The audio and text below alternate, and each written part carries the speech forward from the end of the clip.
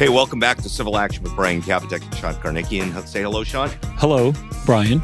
So, Sean, we're going to talk about some cases we do like we do every week. Today, we're going to talk about some cases that you're going to describe in a minute, but our usual format is to focus on recent cases that have come down from the California Court of Appeal, the California Supreme Court, the Ninth Circuit, sometimes the United States Supreme Court. Not so many United States Supreme Court cases recently. No, they're not very active. Practice, no, right? not for us. At not least. For us. So what's the theme today? What type of cases are we talking about? We're talking about consumer-related cases that sort of affect those lawyers that practice in traditional consumer protection law, I guess. Like us. Exactly. The Kapitek Law Firm. You can find us online at kbklawyers.com.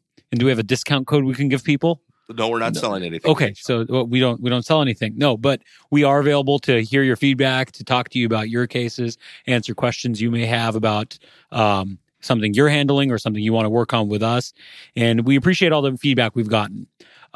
So the 4 cases we're talking about today, the first one has to do with a small little startup in Silicon Valley called Facebook. And what's that? It's a little company you wouldn't understand, but we're going to talk about whether or not their tracking of users violates various California privacy statute and other common law statute or common law claims. And next, we're going to talk about a lemon law case, but specifically in the context of fees and the amount of the proper measure of fees that are awarded in a lemon law case. Then we're going to talk about another lemon law case, but this time in the context of admissibility of an expert's opinion and what the standard is there.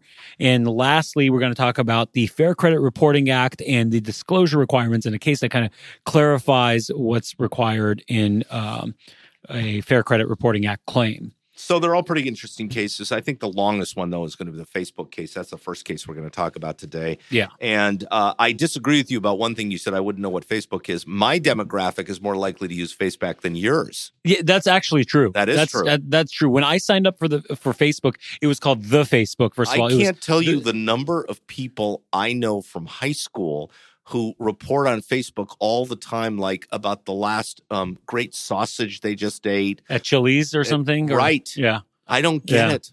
Well, yeah, and you're right. I mean, now it spans multiple generations. Your generation, my generation, the younger generation. I mean, yeah, sure. The younger kids are less into it. Yeah, but yes, elderly people, Brian, yes. No, but all kidding aside, Facebook has hundreds of millions of users. It's a part of life almost, and this is a very important case. So let's just give it some context what the allegations are here. And this is a lawsuit that goes back 10 years. So this just goes to show how, this isn't necessarily something new that's happening. Facebook's conduct. It also shows you how hard Facebook fights on these issues. Absolutely. And how this is their core issue that they live at. So just to set the stage, though, it's the Ninth Circuit. Came down from the Northern District of California, where I believe that little company is based, right? Yeah. And let me try to explain what the allegations were here. The allegations were that when a Facebook user is on their computer, they log in, they use Facebook, and then even after they log out, if they visit another website, a third-party website, not Facebook, but that website has a like button, which almost all major sites do. If you go to like CNN or anything else, if there is a Facebook like button on that website, you don't have a like button. I'll explain it to you later. No, but all kidding aside, if that site has a Facebook like button, Facebook is able to track the fact that you went to that website through a backdoor type of cookie that's on your computer, even if you have logged out of Facebook. And the users here brought a class action arguing that this is a violation of various state and federal privacy statutes, a common law invasion of privacy claim,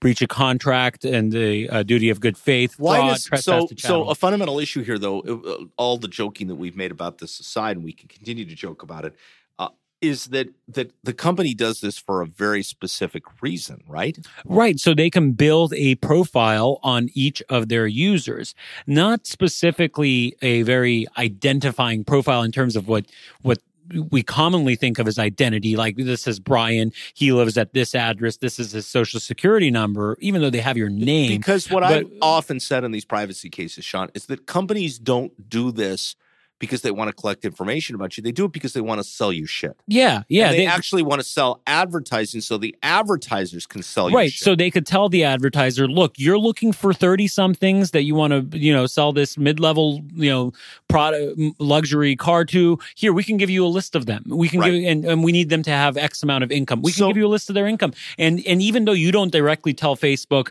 this is my income or I work in this field, they can tell based on the other sites that you go to. So, and where you live and who you are and all that. So a lot of social commentary here. But before we get to the social commentary, or maybe we can weave it in, let's just talk about basically what happened in this case. It was a pleading case. The case had been thrown out. It had been dismissed without leave in the district court. And that requires a de novo review in the Ninth Circuit. So the Ninth Circuit looks at this. And I have to say up front that I thought this was one of now a series of cases where I think the appellate courts are finally starting to get this. I think it took a little while for it to sink. Yeah, there's been other privacy type of electronic privacy cases that I've worked on in the past. And I was astounded by the body of law that's out there that is so outdated when it comes to this stuff. It's like having a computer and trying to use matchsticks to somehow do work on your computer. It's a product of older appellate judges and justices. Yeah, it's who also don't get it. I also think, look, in their I don't want to say in their defense, but the judges aren't solely to be blamed. It's just a product of how litigation and jurisprudence works. That's true. Things need to be litigated. It takes time for these issues to come to a head. So that's the first thing they confront in this case is the question of standing, something we've repeatedly talked about on our show, which is the body of law that's arisen about standing. And what the first case they look at is Spokio, which is the United States Supreme Court case that talks about there being concrete injury, but then fundamentally finding that it's a relatively low threshold for finding that there's some kind of cognizable injury, right? Oh, yeah. And I think that's where kind of the interesting meaty stuff starts. They talk about how the district court threw out the case because there couldn't be any economic loss here. And that's why there's no standing. These plaintiffs have no economic loss. And the Ninth Circuit says, no, there is economic injury here because they've alleged, at least anecdotally, but they've alleged, and I believe this, that their browsing history has value. It can be valued. They cite, for example, that research panels will pay participants for their browsing history. Facebook profits off that data. It's absurd. Facebook is not doing this for fun and games. Right. It's absurd when Facebook comes back, and a lot of these companies come back and say, there's no economic harm to the plaintiff.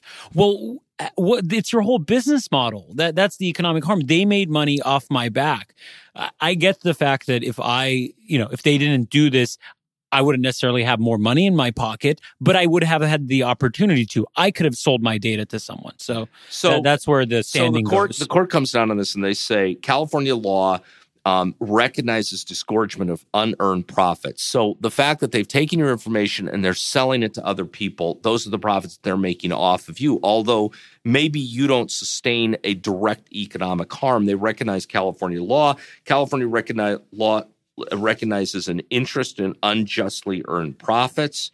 Plaintiffs have adequately pled an entitlement to a disgorgement of the profits. So the first thing they find, and I think you're right, is that they find that California law has that right. It has that right to protect it, and it has the right for you to recover it if the information that's been stolen from you ends up in somebody else's hands and they're making money off. Yeah, and it kind of piggybacks some of this language off the, not the California specific language, but just about the value of your data, of privacy and your browsing data off the Patel case, which we covered very recently as well. That was the other Facebook. Oh, there's several Facebook cases. Yeah. Oh, yeah. There's a ton of Facebook cases. So, in fact, a lot of the citations in this case are to other Facebook cases because that's where this body of law is slowly being developed. So they also look at whether or not it's an invasion of privacy. I think they find that there's a potential invasion of privacy, unwarranted access. Or at least there's enough for it to proceed at this point because what you need is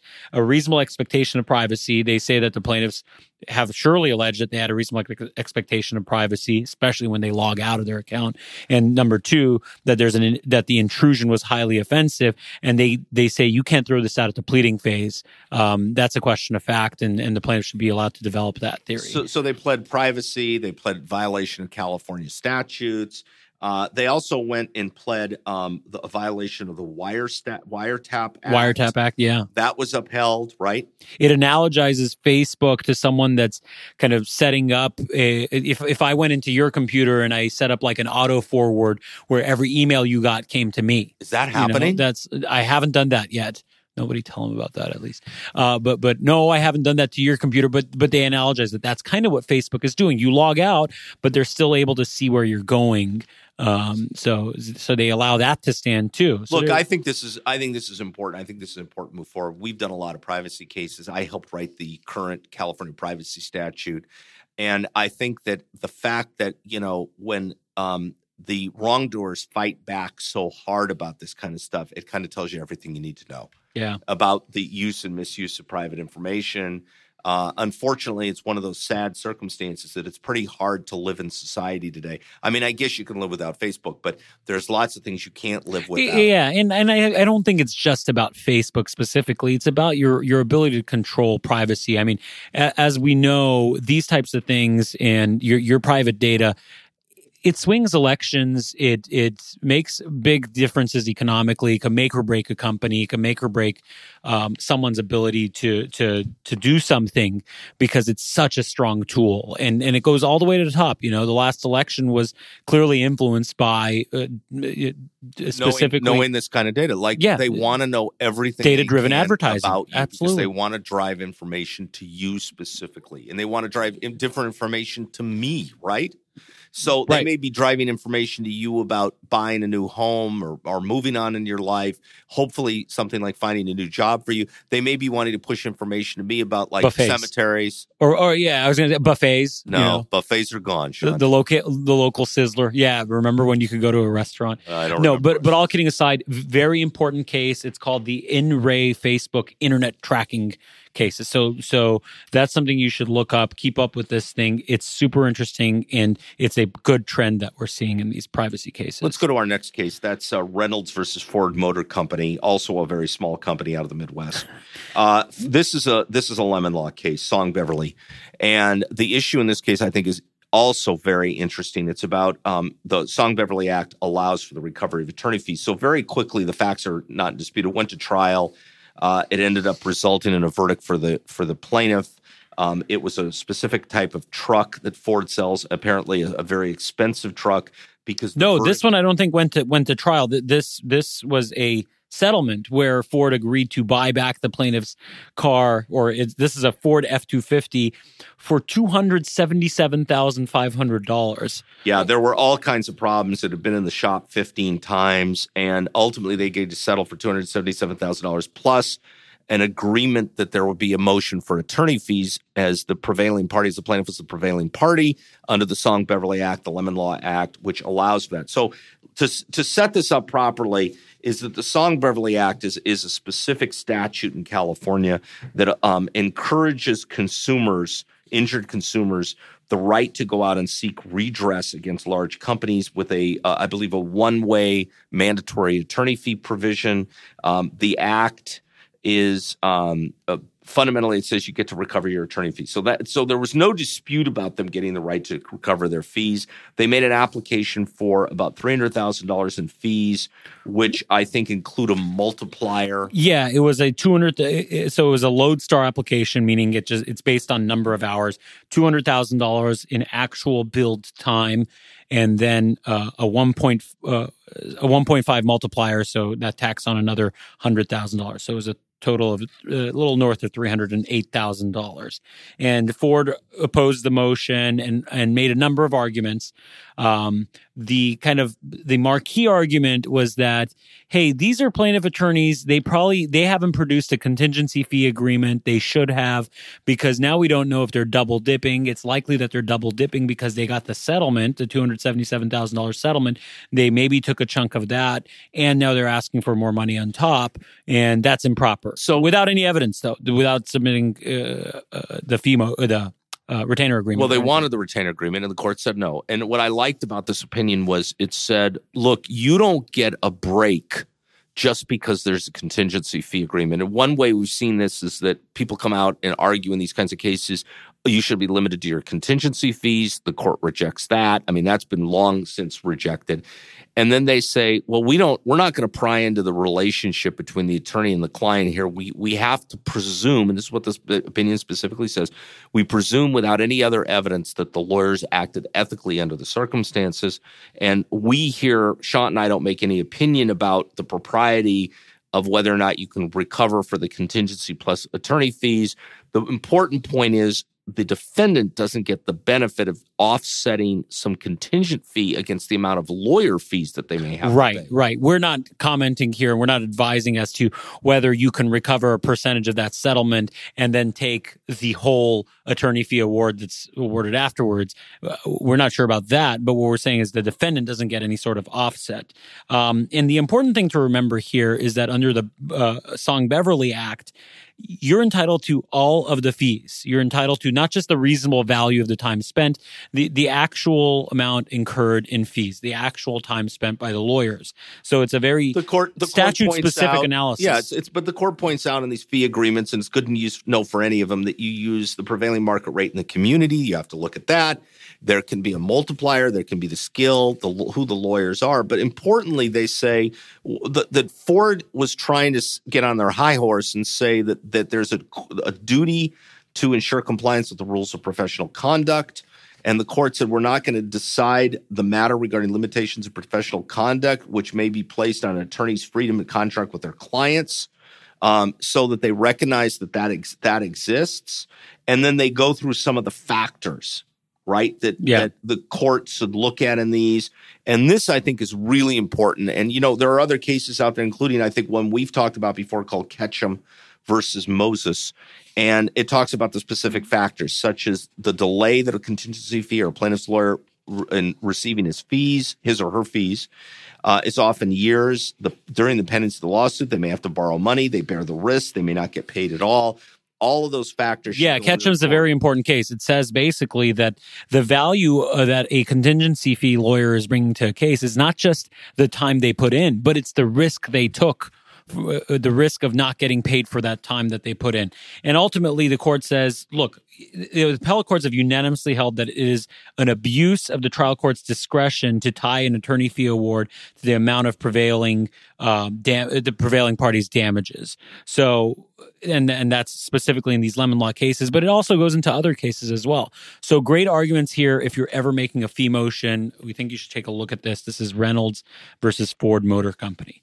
The next case is also a lemon law case. It's Lamar Waller versus FCA US LLC. What does that stand for? Fiat and Chrysler of America, no, right? Fiat Chrysler Automobiles. But yes, Fiat Chrysler. We were kind of baffled. We're like, because it's about what kind of a car was it? Because it's Dodge Fiat Durango now owns Chrysler, right? Chrysler, Dodge, and all those brands. And I taught Sean an important lesson about, at least when I was growing up, what Fiat stood for. What does it stand for? Fix it again, Tony. Right, because I told Brian, Fiat wasn't around when I was younger. It's kind of recent. He said, they were around. I was like, yeah, but they were like really crappy cars. He said they were always crappy cars. It stood for Fix It Again, Tony. Fix It Again, Tony. And so apparently this still does. This car is no exception.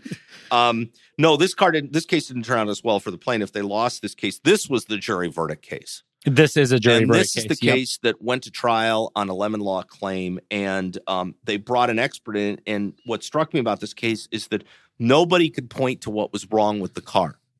And it reminded me of, the joke about going to your mechanic and you tell the mechanic, what is it this? Is it that? Is it? And the mechanic goes, yeah, probably something. I mean, who knows what it is, right? Yeah, we'll find out. Yeah. So it goes to trial. There's something wrong with this guy's car. It has power failure, which means it stops. It just stops running. It's a 2013 Dodge Durango. A couple of years later, it starts having power failure all the time. At some point, there's a recall for one of the parts. But anyway, plaintiff's theory is there's two things. That there is a fuel pump relay that is defective or at fault for the power failure, and that the totally integrated power module, which is, I guess, maybe like a computer system because it involves software, or that's at fault. And that's what plaintiff kind of goes to trial on. And they have an expert that gets up there and says, It could possibly have been the fuel pump relay. Possibly. And I'm choosing my words carefully. In fact, he testified in deposition. They had a 402 hearing before allowing him to testify at trial. And he testified at the 402 hearing and his deposition that he referred to it as a possibility that the fuel pump relay was causing this, not a probability. And he was specifically asked, is it more likely than not that a failing or intermittent fuel pump can cause a loss of power in this Chrysler vehicle? And he says, I would say possibility. And the trial court's response to that was possibilities are irrelevant because anything is possible, which is an accurate statement. So what happened here is the expert gets struck under Sargon, which gives the court the gatekeeping process, which I don't even think you need Sargon for this. I mean, I think this predates Sargon, the ability to have a 402 hearing, the ability to put this on. But according to the Court of Appeal, there were multiple different time periods. There were different time periods. There was times when this could have happened one way or could have happened another, and nobody knew what caused this problem, right? Yeah. Look, the ultimate outcome, I'm upset about because clearly there's something wrong with this car. Well, but the reason, Sean, I think that it was an issue because it was just something wrong with the car. Song Beverly would take care of it, but I think there was evidence in the record that there had been some kind of workaround that somebody other than Chrysler had done to the vehicle. Possibly, yeah. And that's what took it outside of Song Beverly. If it was simply a problem with the car and you can't identify it, that's okay. You don't have to worry about that. Yeah. But here the expert was trying to say it could have been this, it could have been that, and couldn't nail down. So, I mean, the good lesson to take away from this is in any case, not just a Song Beverly, not just a lemon law case, your expert has to have some specificity about what they're talking about. I mean, even and your expert has to be able to say that whatever he's pointing the finger at is the probable cause of it and not just a possible cause, because anything is possible. So we've covered the Facebook today. We've covered 2 cases involving lemon law, and now we're going to go to the Fair Credit Reporting Act. And this is an area of litigation where people, particularly people who are applying for a job or employees of companies, are required to give information to employers that allow them to do like a credit check, right? Yeah. And the minute they do that, they fall into it's like a background check, like accessing previous drug test history, credit report. Should have we done that with you, like 8 years ago when we hired you? To do like a background check on me? Oh, God, no. God, no. Please don't do that. This is why I recommend against background checks, because otherwise we wouldn't have hired someone like Sean, who's a great guy. Right. And in case he does one, it's been nice having you guys listening in. I've enjoyed my time on the podcast. Thank you so much. You could contribute to my GoFundMe and, help fund my lifestyle going forward. But in order for me to do that, I now have to have you fill out a form. And that takes us back to the case. So, right. And let's say you had to have me fill out a form. Under the Fair Credit Reporting Act, what would that form require? Well, it would require a separate disclosure statement to you that's not attached or part of any other document. Right. A standalone document. That's one of the requirements. And that's pretty established law. And according to the case here, the Ninth Circuit, this is out of the Ninth Circuit, the Ninth Circuit says Leonard Luna, who's the plaintiff. Yeah, by the way, the case is Luna versus Hansen. Hey, we just forgot that, huh? Yeah, we did. Yeah. We're losing our minds. Luna joins a long line of litigants challenging aspects of the federal consumer credit report regime, which I said, there's a number of cases involving this. And then they go on to say his theory, however, is more novel than most. Luna contends that an employer violates the act by providing a disclosure statement simultaneous with other documents. So there's no question that you have to have the document as a separate document, the disclosure document. Right? And there's been plenty of cases where it's attached to something else or it's buried in some document. And that's clearly what the law is trying to prevent. Right. You're trying to prevent it from being buried. Yeah. And what happened here, though? Here, his argument wasn't that it was buried in another document. It was that it was temporal. It was given at the same time. Right, with other documents. Now, at some point, I'm somewhat sympathetic with this because you can imagine some employee getting 5 documents they got to sign at once, and it does become a little confusing. But we're talking about here a separate document that comply with the law, and according to the plaintiff's argument in this case, the plaintiff said, no, you needed to do it at a different point in time. So how would that work, Sean? So I'd come in and you'd say, Sean, we're very concerned about you. We're going to do a background test. And you'd give me you would have to give me the document. I would have to sign it, the disclosure. I would sign that I received it, even though that's not a requirement under statute, by the way. That's right. But just, here's the disclosure statement. Here it is. I would sign it. And then, you're going to give me some other form next. No, I according to this let's say you planned on giving me some other form, but according to this plaintiff's theory, I would have to leave the room. Right. And go wait outside. And then you'd wave me back in, and I'd come back in and you go, okay, and here's the next form I was going to give you. And I mean, maybe in a hypothetical sense that may make some sense so that they want you to focus on it, but that isn't what the law says. Yeah. I mean, the court goes out of its way to point out the fact that any alternative result here would be kind of absurd. They even attach a copy. Yeah, they like the disclosure. They like it so much. In the opinion, not attached to the opinion. In the opinion, they have like the actual disclosure itself, and it has the company's name at the top, and then it says Fair Credit Reporting Act disclosure statement, and big bold letters. They spell it out. The applicant has to sign there, print their name there, and date it. I mean, that qualifies, they say, and the court agrees that this qualifies with the standalone requirement. And then lastly, there's one more argument that the plaintiff makes here, and they kind of throw that out, that the plaintiff signing the authorization has to be separate as well. And the court says there's nothing in the statute about the authorization being standalone at all. But points for trying. Yeah, look, it's a creative argument, and I appreciate people testing to balance these things. This is one where I think the court got it right. So yeah, they every now and then when plaintiffs lose, they do get it right, and I hate saying that, but it's true. So that's all we got today. Hopefully, we got it right. Thank you, Sean, for being with me. I appreciate the Civil Action with Brian Kabateck and Sean Karnakian. You can find us online at kbklawyers.com. We appreciate your feedback, and we were recently looking at the number of views we have or listens we have because no one wants to view us. And that's why we do these. It's pretty cool to have the support and feedback from you guys, and we really do appreciate it. So thanks for tuning in, and reach out if you want to talk to us.